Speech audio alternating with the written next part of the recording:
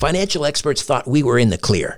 They were anticipating around 6 rate cuts by the Fed this year. And then the inflation data came out, higher than expected. Friends, this isn't going away. It can't. The U.S. is $34 trillion in the hole, and yet we keep printing money, which pushes the prices you pay every day even higher. So you can either bury your head in the sand or you can do something about it. Diversify a portion of your savings into gold with Birch Gold Group. Gold is your hedge against inflation, and Birch Gold makes it easy to own. They'll help you convert an existing IRA or 401k into a tax-sheltered IRA in gold, and you don't pay a penny out of pocket. Text STRANGE to 989898 and get your free info kit on gold. Then talk to a precious metal specialist on how to protect your savings from persistent inflation with gold. Text STRANGE to 989898 now.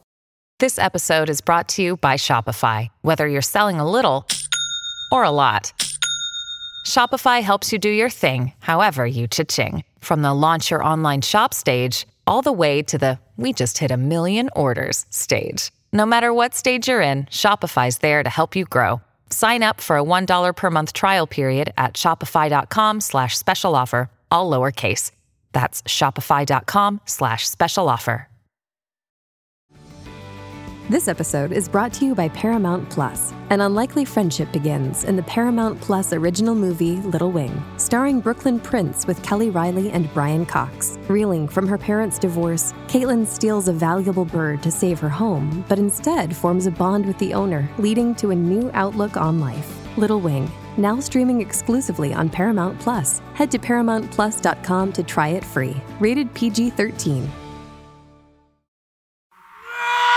Conspiracy Unlimited with Richard Syrett.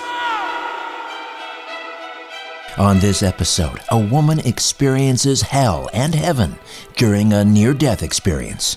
Behind me was a creature, but he had many heads. He was a horrifying creature. I could feel the intensity of terror that reeked from his very presence. Hey, if you haven't already done so, please take a moment and fill in a short survey. It won't take but a minute, and it helps me know more about my listeners. This kind of information is really important for small independent podcasters like me. You'd be really helping me out here. I've included the link in the episode notes, but I'll give you the URL now as well. It's http://survey.libsyn.com LIBSYN/conspiracy-unlimited. Again, http://survey.libsyn.conspiracy-unlimited. Thank you so much. Conspiracy Unlimited with Richard Syrett. Pursuing the truth wherever it leads. Exposing evil and corruption and the secret machinations of powerful elites. Revealing the high strangeness beneath the surface of our supposed reality. Coming to you from his studio beneath the stairs. Here's Richard Syrett. Hey, welcome to your Wednesday. I asked someone the other day, how's your week going? And he said in a very matter-of-fact way, I'm having a week from hell. We've all heard that from time to time. We've all said that from time to time. But anyway, all I could offer him was a glib quote from the great Winston Churchill. If you're going through hell, well, keep going. Didn't seem to help, but it's a great line. Speaking of hell, according to a recent study from the Pew Research Center, Americans' belief in hell is in decline across generations, from baby boomers to Generation X to millennials. But for author and speaker Tamara LaRue, the afterlife became real when a suicide attempt led to a divine visitation to both heaven and hell. Tamara LaRue is an author, speaker, and co-founder of Life Change International with her husband, Rodney. Together, They have had the joy of sharing the gospel of Jesus Christ in more than 40 countries and through numerous media outlets. Tamara is a passionate Bible teacher who loves sharing the truth about Jesus with the brokenhearted.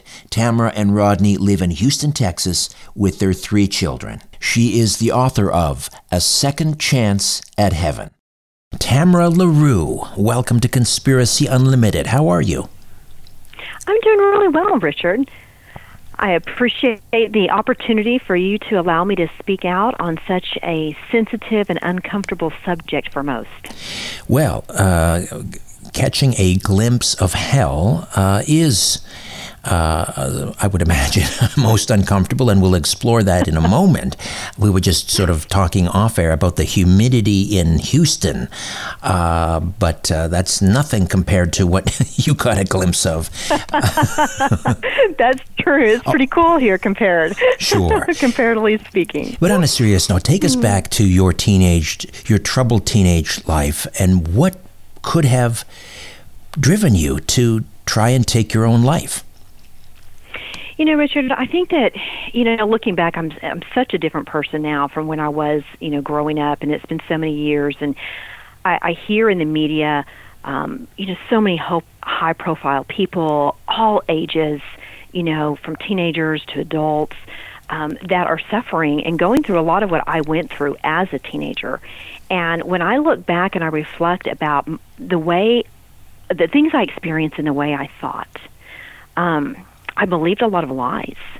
I believed lies about myself. I, was in an environment of a divorce where there was a family that was split. So I went through a lot of rejection. I went through a lot of abandonment, things of that nature, and it caused me to really reject myself.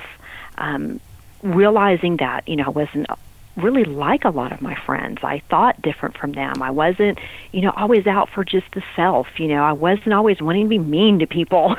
I just didn't think like that.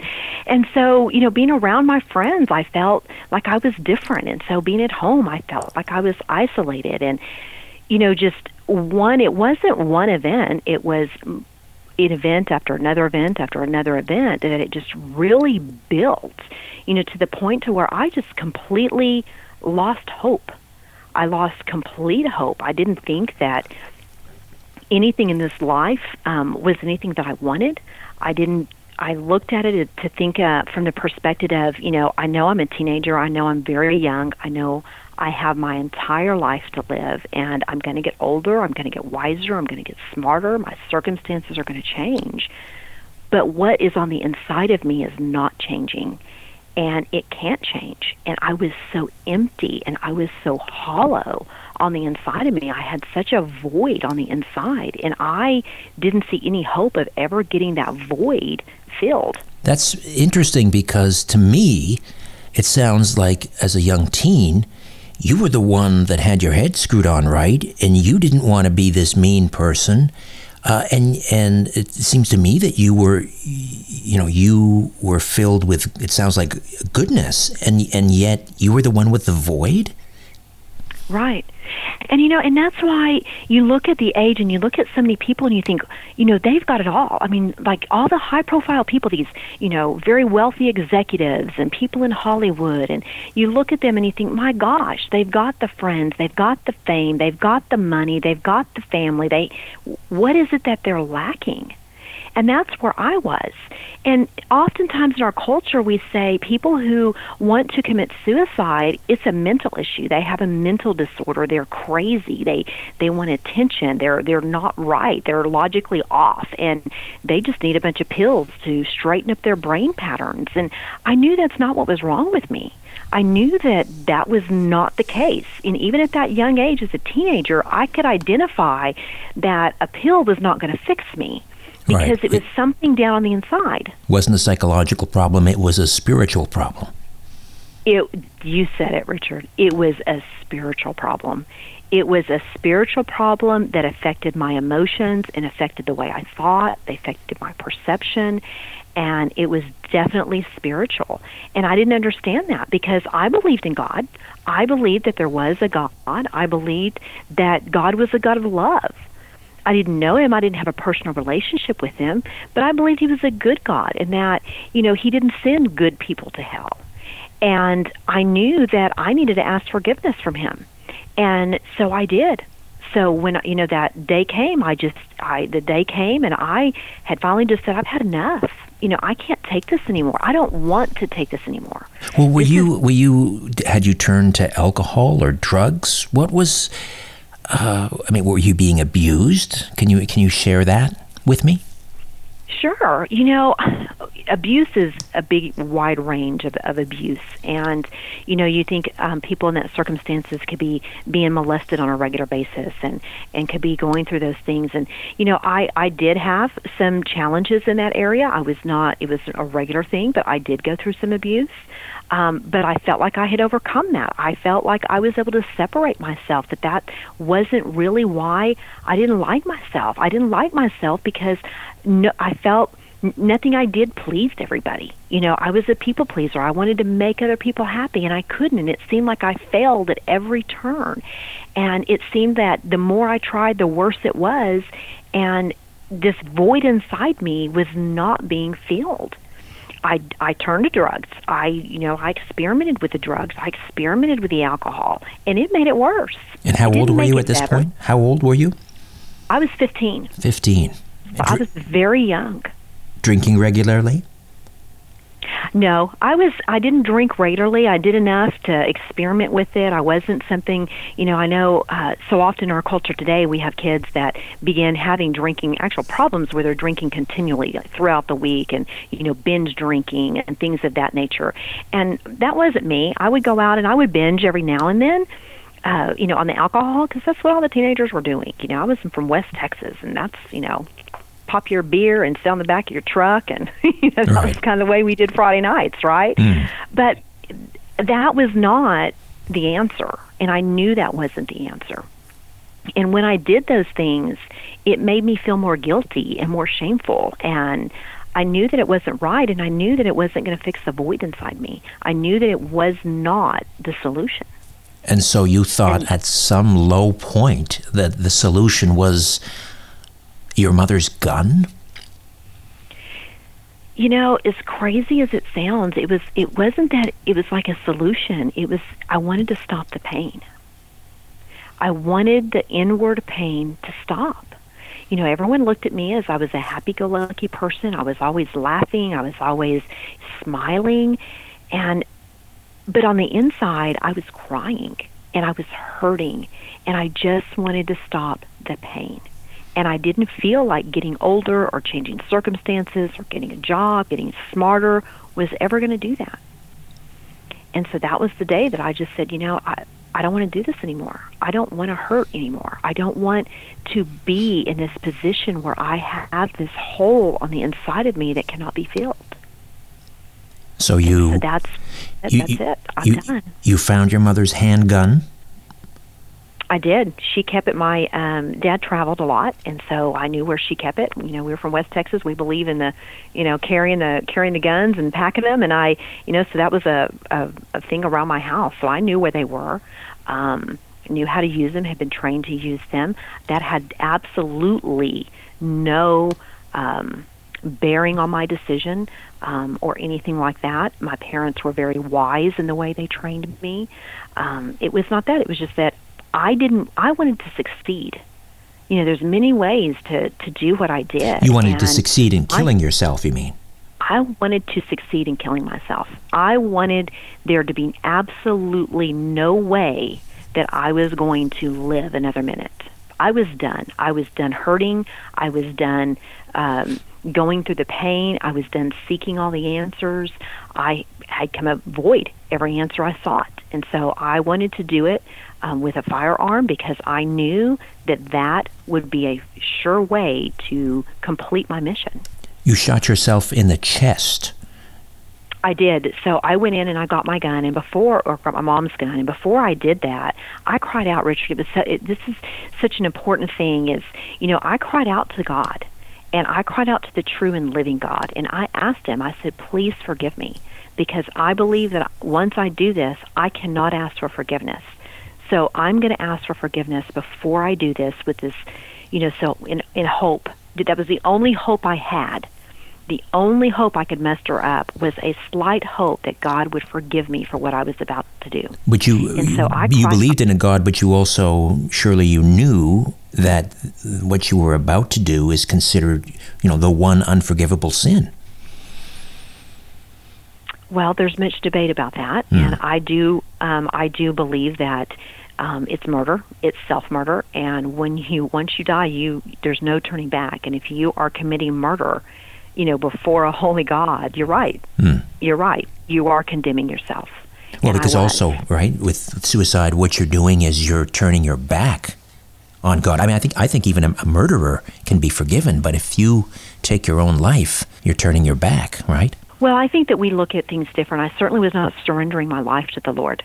I certainly was not surrendering His authority over my life. Absolutely was not. But I cried out for that glimpse of hope. And in that glimpse of hope that He would forgive me, and that was when I grabbed the gun, and I began to place that gun, Richard, upon my head, because I said, there's no turning back. And when I did, I saw this vision that flashed before me, and it was this vision of what I would look like in some crazy, bizarre reason that I was going to survive a 38 with a 38 gun to my head. And I saw this vision, and I began to have a compassion for my family and for my mom and what they were going to find. And so I took the gun and I took it from my head and placed it at my chest. Hoping that you would hit your heart? Yes, knowing that I would hit my heart, and knowing with a 38 caliber gun, even if I missed, it would be enough pressure to do what it needed to do. Right. My word, for a 15-year-old, the anguish you must have been under. And so, and that's why I want to speak out and talk to people about that, because there is hope. There is hope, Richard. And the anguish I was going through is what so many are going through, because it is devastating. I mean, suicide, here in the United States, is the second and third leading cause of death from people from 10 to 60. Yes. It's the mind-boggling. And so when I look at that, I know that I'm not the only one who went through that. I'm not the only one, and most people don't want to talk about it because you get labeled and you get you get the prejudice and the looks and the stigma that goes along with it. I've overcome all of that now. Do you remember the moment you pulled the trigger? Do you remember that? Plain as day, like it was yesterday. I remember the whole thing in vivid detail. And so when I began to pull that trigger, Richard, I had cried out to the Lord, and I just said, forgive me. That's all I could say was, Lord, forgive me, Lord, forgive me. And before I could pull the trigger, the gun went off. And when that gun went off, I instantly felt my lungs being filled with blood. I knew that I had accomplished my mission, and I knew that I was dying. I had become blind, I had become deaf, and my soul left my body and began traveling at a speed that is faster than the speed of light. And at the same time as I began traveling, I began falling and falling and falling. I was completely helpless. I knew at that point I was no longer in control of anything. I knew that my destiny had been decided, and it was the most helpless, most horrifying feeling that you can absolutely imagine. You can't imagine it. It is beyond the comprehension of the human mind. You knew where you were headed? Yes. And the moment I got there and I landed and I knew that I was in hell, I knew instantly. I knew instantaneously where I was. I knew why I was there. And this is the thing, Richard, and my hesitation going into great detail about, the unforgivable sin is because when I was in hell, I realized at that moment, at that instantaneous moment, when I got there, there was like an explosion that erupted on the inside of me. And it was this like a volcanic type eruption that was this burn, this like acidic burn that was so horrifying. All you could do was scream. This, not a human scream, because you do not have a body to begin to guard that or to shield the scream. It's the most blood-curdling scream because it's all you can do. You're in so much pain. And so you feel it from the inside out and the outside in, and it's like this wind. There's a couple different ways to describe it, but I think that the most way for people to understand it was like a massive fire hose. And they were spraying. It was like I was being sprayed with this fire hose of this acidic burn all over my body. And I began looking around, and I am seeing people just like you and I, that are there. And there is a sea of people. And we're close to one another, but yet we really were isolated from one another. We can't communicate. We can't touch. And we're screaming. Yet my knowledge was perfect, because I could look at another person and I knew everything about them. I knew everything from their lineage. I knew who they were born to, who their parents were born to, and so on and so forth. I knew everything about them. I knew every sin they had ever committed. I knew everything they had ever done by looking at them. Their soul was completely transparent, and no knowledge was hidden. I knew everything, and it didn't matter. They looked at me, and they knew me. It was like a movie reel, just flashing, just scenes of their life, just flashing, and you knew everything. They knew everything about me. What else did you see as you looked around? Was it fire and brimstone? Not like the human mind imagines. No. The fire comes from within. The burn comes from within, and there was like a sulfuric burn. You could smell it. It was a stench that goes beyond anything that you can imagine. And there were like different levels. There were different chambers that were there. But I wasn't allowed to go and see them, but I knew that they were there. I could look out from where I was. This is a very vast place. It's huge. It's enormous. And I could look out. I could see the entire universe. I could see the shape of the universe. It's like in an oval-type disc shape. I'm not a scientist. I don't know, but I know when they're able to discover it, they will find exactly what I'm describing. And you could look out. You could see all the planets. You could see everything. But the Earth was magnified. It was like all of the other was just stuff. The only thing that had great importance was the Earth. Theoretical physicists say that there's as many as 12 hyperdimensions. Here are just 3 of them. Conspiracy Unlimited, Conspiracy Unlimited, Conspiracy Unlimited. Pretty cool, huh? Here's an extra one. Conspiracy Unlimited. Hey, how about one more? Conspiracy Unlimited. And the great thing is we have 6 hyperdimensions left. Conspiracy Unlimited. 5.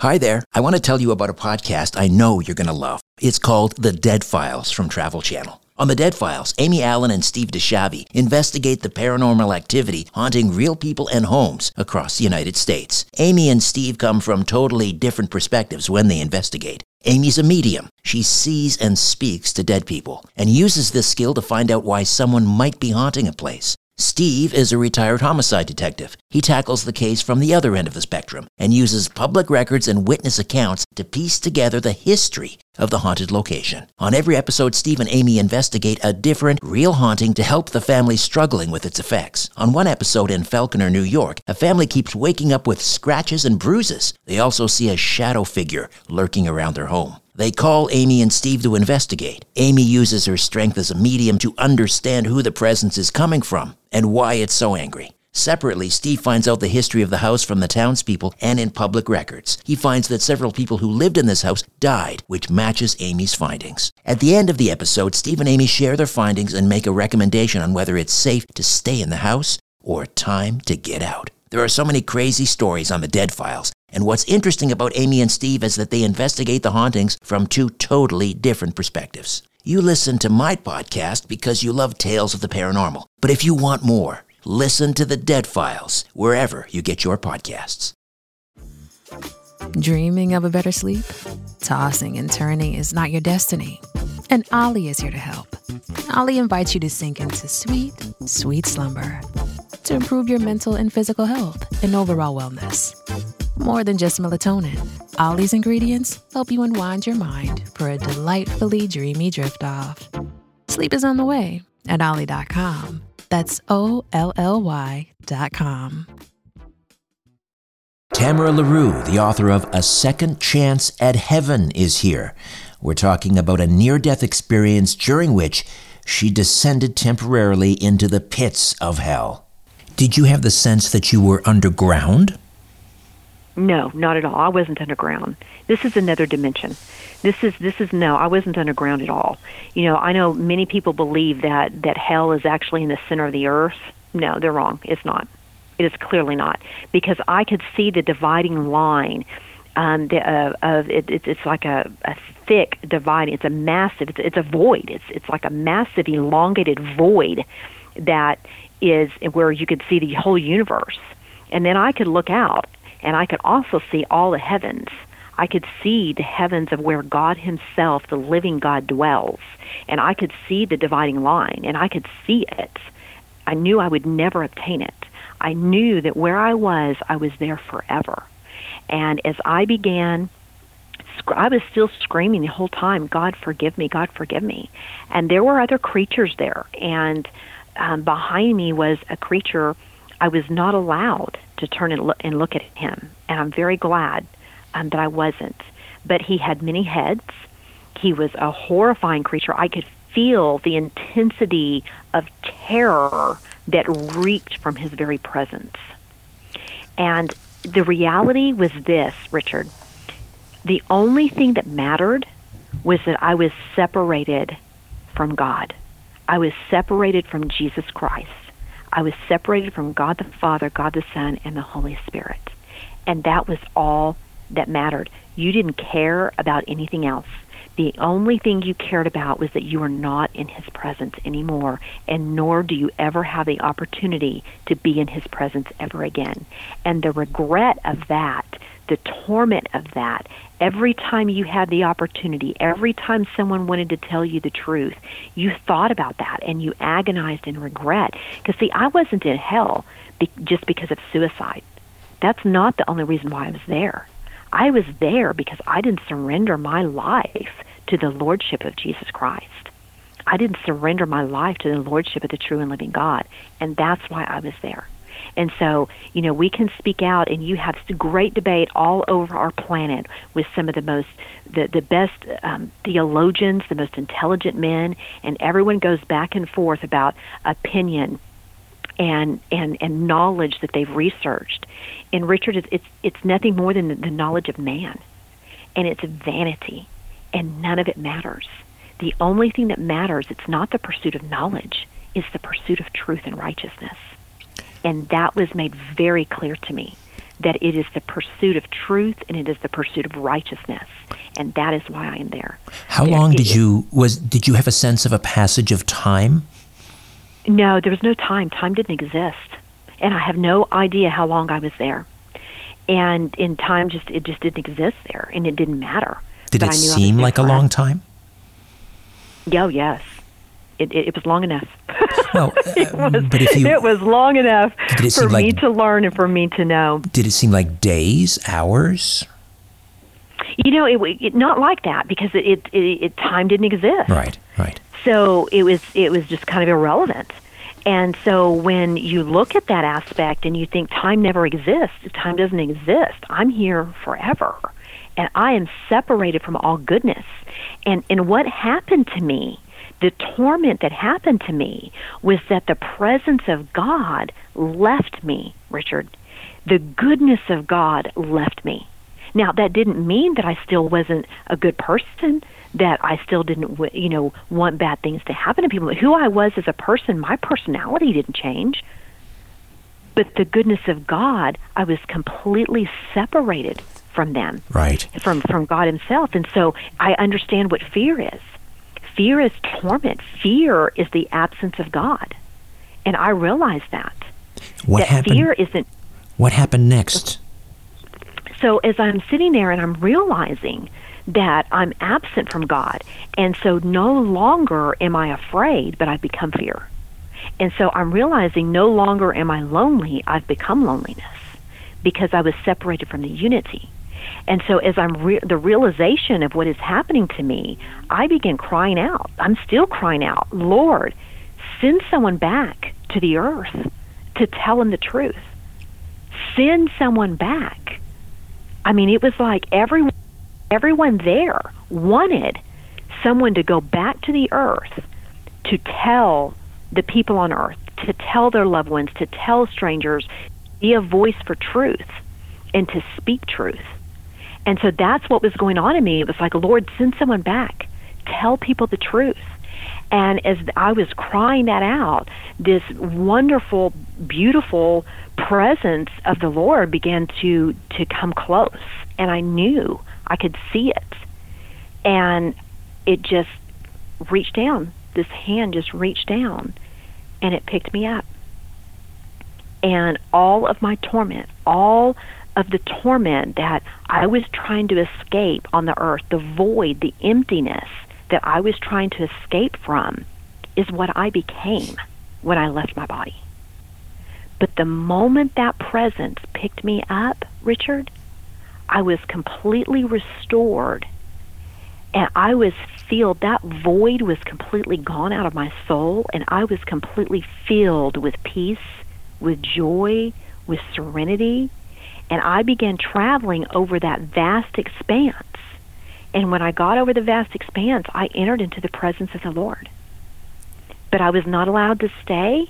I was not allowed to enter into those gates. And I was not allowed to see anything in detail. And I knew I wasn't allowed. What did you see? This glimpse of heaven, what did you see? I saw the lights and the colors. Oh my gosh. It's like the color that radiated from this place was life itself. It was like you felt the beautiful energy and life that came from the colors. And I wasn't allowed to see it, but there again, I had full knowledge. And so it's like I knew, I understood where I was. I understood that I was in heaven where God dwelt. And this presence, this presence that took you there, was this an angel or was this the Lord himself? I believe it was the Lord himself, but I don't know. And I say that because, I believe it was the Lord himself that brought me in and carried me through, because I believe it was the Lord's hand that picked me up out of the very pit of hell. What did he look like? That's amazing. See, it's not that I really. This is what's so hard to explain. The spiritual world is not like the physical world. It doesn't operate like the physical world, and so it's not a presence like something physical. I can tell you, he was bright, and he was beautiful, and the presence of love engulfed him. And I wasn't allowed to see anything else in detail, Richard. That's the beauty. I wasn't allowed to see it, but I knew what it was. Did he say anything and when I to began you? No. And when I began traveling over the heavens, I was completely cleansed. But see, I knew I was being given a second chance to come back to I knew I was being given a second chance. I knew that I was forgiven. And I was being cleansed as I was carried over the heavens, and I was filled with his presence and seeing the light and seeing and experiencing all of that. And I knew I was passing through. I knew I couldn't stay. So I was like passing over it, and I was moving fast. I was moving very fast. Did you see relatives, anything that we often associate with a near-death experience? I was not allowed to, but I knew they were there. I wasn't allowed. And why, I don't know. And it didn't really matter. I was just very grateful and very overwhelmed by how much God's love embraced me, and how he was so faithful to his word, and how he heard my cry, and he answered me, and he forgave me, and he gave me another opportunity. And as he carried me through the heavens, I came back into the universe. I crossed over the divide again, came back into the universe, and I was placed by a vessel of the Lord back into my body. And I opened my eyes, and I saw a vessel of the Lord lift me up and just go right out the roof. And I opened my eyes. I could see again. I could breathe again. I could hear again. When you came to, you were obviously, I'm guessing, in the hospital. I never lost consciousness. Oh, you never lost consciousness. Where had the bullet struck? The bullet struck just less than 1/4 of an inch above my heart.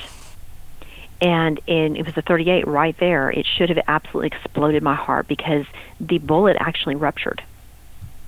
And it exploded inside of me. And it should have ruptured my heart, and it didn't. But when I came to and I called for my mom and she called an ambulance, the ambulance was there, literally within just record time. It was within like 2 minutes, I think the ambulance had gotten to my house. They were right around the corner, and when they came in and the paramedics looked at my parents and they were like, look, if you're going to even bother to take her, you got to go now. And they're like, what do you mean bother to take her? I looked like death. I had the pallor of death. I was gray. And they knew I wasn't going to make it. They were just like, she's gone. If you're even going to waste your time. And even though you were conscious? Even though I was conscious. Because I was losing blood and I was in the look, they knew. They were like, she's not going to make it to the hospital. But so if you're even going to bother to take her, we can't waste a second. And so by the time I got to the hospital, my coloring was getting better. I went from the emergency room to intensive care to a regular room within a matter of a couple of hours. So I went from, you aren't going to survive this, to, we have no idea why you're alive, in a very short period of time. And the cardiologist that treated me would sit at the end of the bed, Richard, in the middle of the night. He would come in 1, 2 o'clock in the morning, and he would sit at the end of my bed, and he would just stare at me. And he was like, I didn't do anything for you. I don't know why you're here. He was so immersed into the fact that he knew I was a miracle. He knew it was a miracle that when I got out of the hospital, he took all of my bills and he threw them in the trash, and he said, I can't charge you a thing because I didn't do anything for you. You're a miracle. You're alive, and you know that. My word. Because you know that. How much blood did you lose? I don't know. I don't know how much I lost. Were they able to remove the bullet or the fragments? Is there anything still left inside? I still have some left inside. They removed some went out, some exited, some they removed, and some are still there. How long was your recovery? My recovery was almost instantaneous. They left me there within, a couple of days. They were like, she's stable enough, she can go home. But I had to stay because, someone who commits suicide is considered mentally ill, and I needed to be evaluated by a psychiatrist. And so as they wanted to evaluate me, that was the process that kept me in the hospital, not the bullet wound. The bullet wound, I was healed in a very short period of time. There's like, she's fine. Her lungs are fine. She's fine. Let her go home. This episode is brought to you by Paramount Plus. Get in, loser! Mean Girls is now streaming on Paramount Plus. Join Katie Heron as she meets the plastics in Tina Fey's new twist on the modern classic. Get ready for more of the rumors, backstabbing, and jokes you loved from the original movie with some fetch surprises. Rated PG-13. Wear pink and head to ParamountPlus.com to try it free. Does Monday at the office feel like a storm? Not with Microsoft Copilot. That feeling when Copilot gets everyone up to speed instantly? It's sunny again. When Copilot simplifies complex data so your teams can act, that sun's shining on a beach. And when Copilot uncovers hidden insights, you're on that beach with your people, and you find buried treasure. That's Microsoft Copilot. Learn more at Microsoft.com/AI for all. This episode is brought to you by Visit Williamsburg. In Williamsburg, Virginia, there's never too much of a good thing. Whether you're a foodie, a golfer, a history buff, a shopaholic, an outdoor enthusiast, or a thrill seeker, you'll find what you came for here and more. So ask yourself, what is it you want? Discover Williamsburg and plan your trip at visitwilliamsburg.com. And what then is your emotional state at this point? Well, when you have an out-of-body experience, I couldn't tell anybody at that point, because I thought, if I tell anybody, they already think I'm crazy. They already think I'm off my rocker. I'm already hearing talk that they think that I'm doing this for attention, and all of these things. And so I didn't tell anybody what had happened to me. And so I had to process the shock of being exposed to truth and reality in a way that very few people ever see, and having the responsibility to come back and now begin to share that with everybody. And, I was 15. I was very immature. As a 15-year-old girl, I don't know very many 15-year-olds that are that, mature at that age. And so I didn't tell anybody what had happened to me. But I knew I had hope. I had hope. I knew the truth. I knew the very reason why we were all created. I knew that we were created to worship and to praise and to have a relationship with God at that point. And so I knew that. And so all of the void that I had of the reason why I wanted to take my life was completely gone from me and has never come back. It's gone because I was filled with hope. Then your psychological evaluation must have reflected that. They must have seen this person lying in bed and saying, this doesn't seem like a person who just hours ago or days ago tried to take her life. Right. The psychiatrist that was pretty, he's pretty cold, and he came in, and one of the things he did is like, why'd you do it? I was like, what? Couldn't you have introduced yourself? He was just like, why'd you do it? Like, you're a number. Tell me why, and you can get out of here. And that was just his attitude. And I was like, are you kidding me? So I had a really hard time opening up and talking to him about, the things that I was experiencing and the things that were troubling me and the reason why I had the void prior to the experience. And so I went into his office, and he said, look, I just want to put you on antidepressants, and you're going to be fine, and come in and talk to me. And I knew I didn't need that at that point. I don't recommend that. I believe that, counselors and wise counsel is a good road for many people to take. It's a good pathway for many people to take. But in my circumstance, it wasn't for me. And he wanted to give me antidepressants, and he wanted me to come in for counseling. And so when I went in for my first visit, I thought, this is not the solution. The solution, I have found the solution. I have found hope. I have found my answer. And so I left, and I didn't go back. And I was now on my road of journey, Richard, my journey of maturing and growing and learning how to live for God and maintain that hope and that the health that I now had that I didn't have before. Any residual health effects? No. None. Zero. None. And did the experience of not a glimpse? You had a bit of a stayover in hell, and then a glimpse of heaven. Did that immediately change the trajectory of your life, or did you stumble along the way, or how has the journey been? It completely changed my life, but I certainly stumbled a lot in the beginning because I had to learn how to grow up. I learned how to be mature. I had to learn how to take God's word and apply it to my life. I had to learn how when I would go through circumstances and I would feel rejected, my life just didn't change overnight. As a matter of fact, many things got worse in my life because now I've got this label over my head, and now I'm being rejected in areas I had never gone before. So I was encountering actually more emotional challenges because of the stigma that was now over my life. And I had to learn how to begin to take God's word and apply it. I had to learn how to grow up and mature and be able to, learn good coping skills and learn setting healthy boundaries and how to do that. And I'm still, I think, on that journey, learning how to, be healthy in that road. I don't know that we're a work in progress, but I absolutely went down that journey. And it took several years before I think I was mature enough to really stand up and tell people the truth. It took me 2 years before I ever told anybody what I went through. And what was the reaction? They didn't believe me.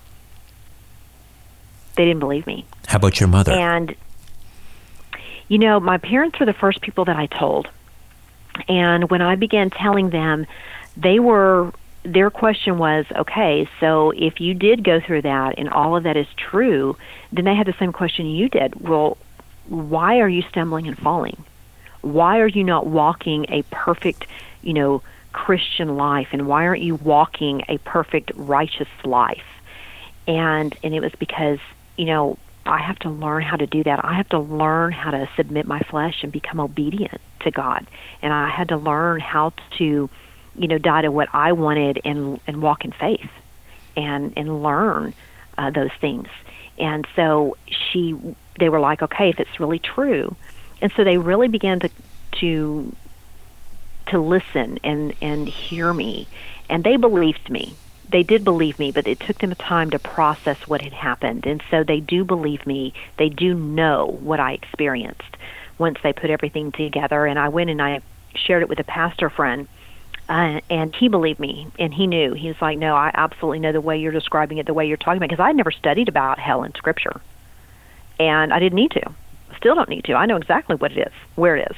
I know all the details about it. And how do you respond to the materialists who would say, that's all a trick of the dying brain?